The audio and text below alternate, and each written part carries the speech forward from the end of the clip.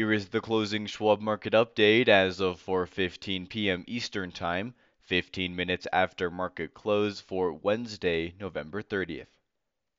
U.S. equities reversed course and finished with solid gains in the wake of remarks from Fed Chairman Jerome Powell at a gathering at the Brookings Institution in Washington. The chairman reiterated the Fed's plan to quote-unquote stay the course with its rate hike campaign, but noted that smaller increases were likely ahead as soon as next month's meeting. Powell's comments came just before the Fed's release of its Beige Book report on business activity across the nation that showed a slight moderation. Preceding Friday's key non-farm payroll report, ADP's private sector payroll data came in below estimates, and job openings remained robust.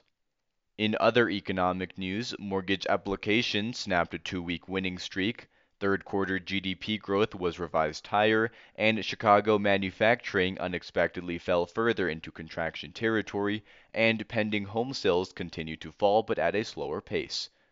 Moreover, the advanced goods trade deficit widened surprisingly, and wholesale inventories rose more than projected.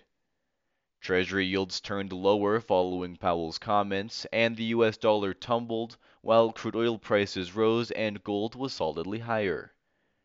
Earnings season has headed toward the finish line, with CrowdStrike Holdings topping profit and revenue estimates but missing its annual recurring revenue growth forecast, though Workday topped earnings expectations, raised its guidance, and announced a $500 million share buyback plan.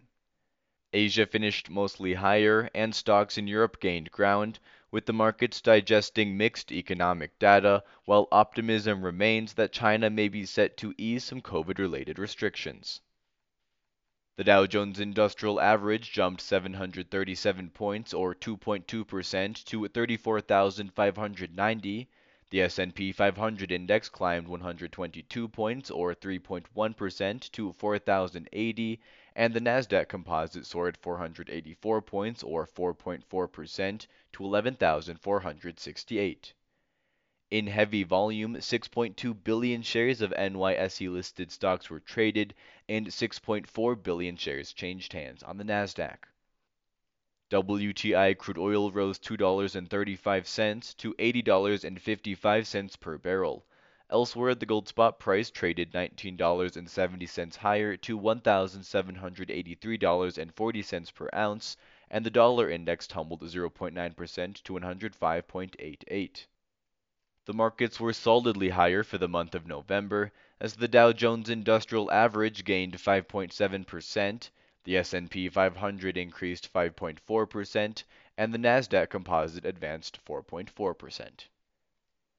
In equity news on Wednesday, CrowdStrike Holdings Incorporated, ticker symbol CRWD, reported adjusted third quarter earnings per share of 40 cents, above the 32-cent FactSet estimate, with revenues rising 53% year over year to $581 million, topping the street's forecast of $575 million.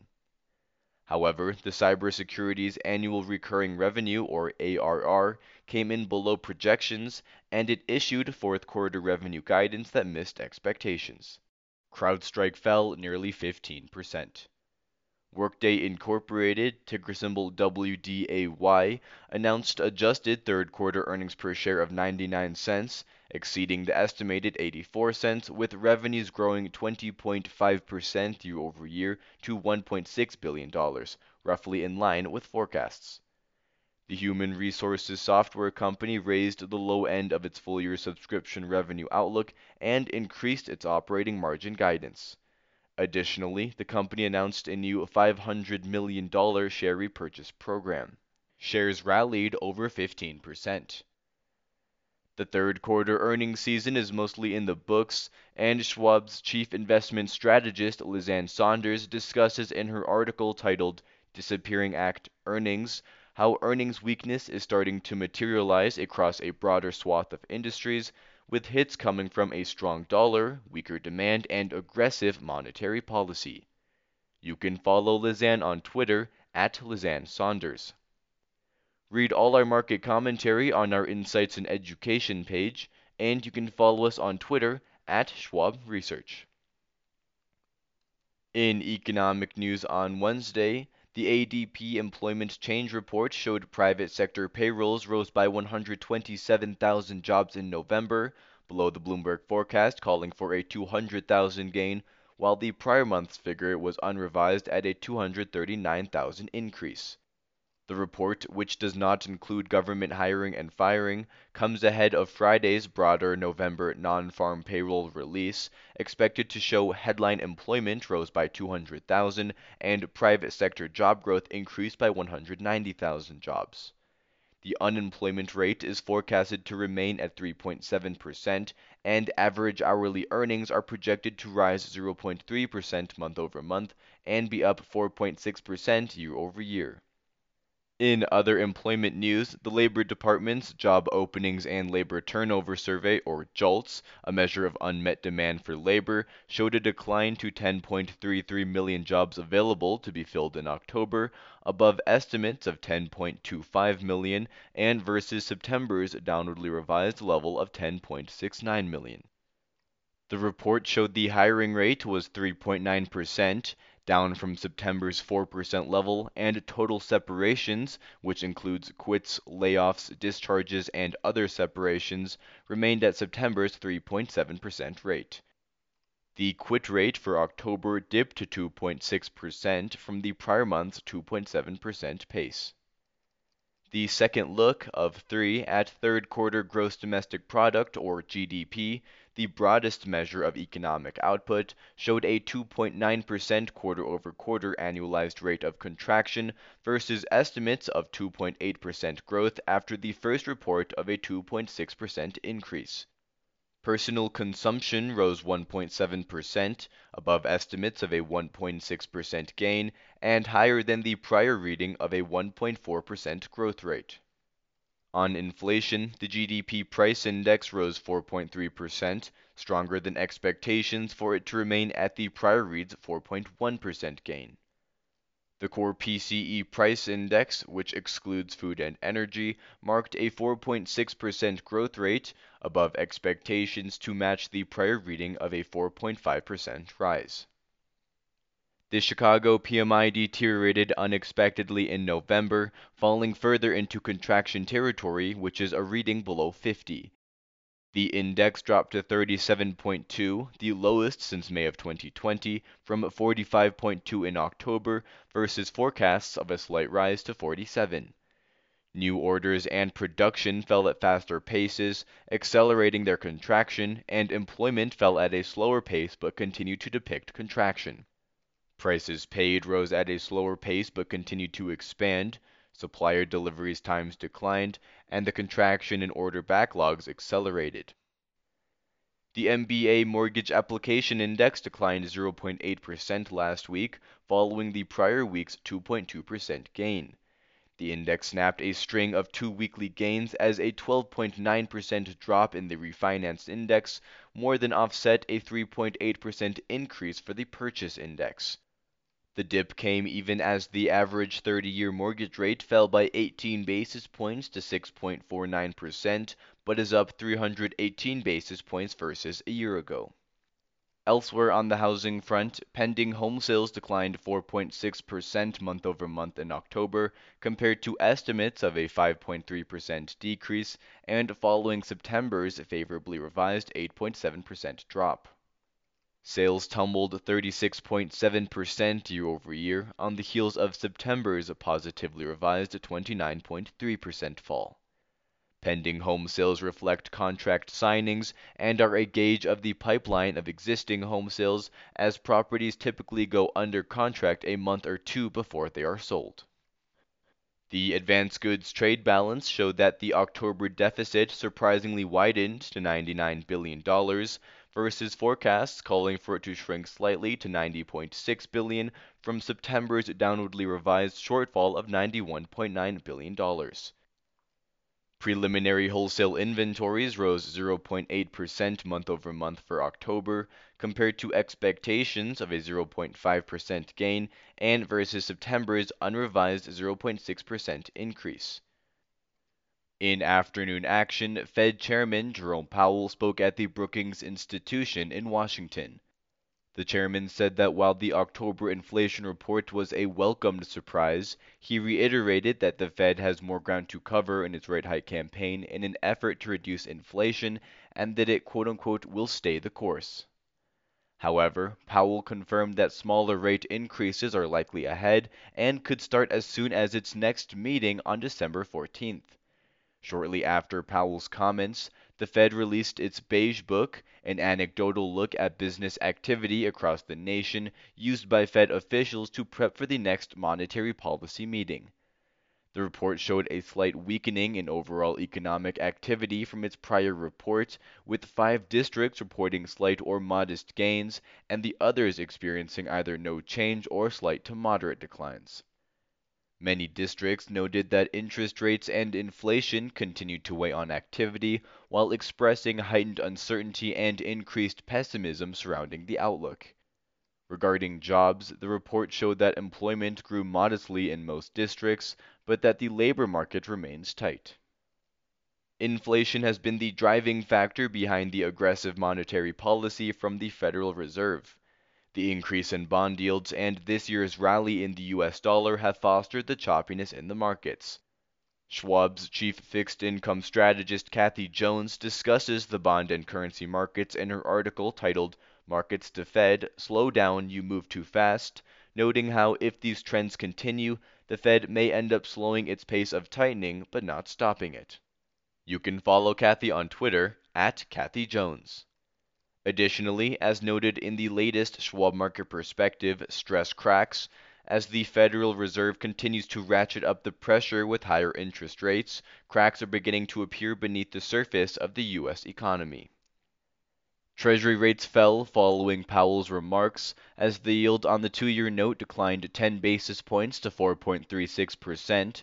The yield on the 10-year note lost 6 basis points to 3.69%, and the 30-year bond rate ticked 1 basis point lower to 3.79%. Tomorrow's economic calendar will hold personal income and spending for October, with the former expected to have increased 0.4% month over month and the latter to have gained 0.8%, as well as initial jobless claims for the week ended November 26, estimated to show 235,000 first-time unemployment applications were filed.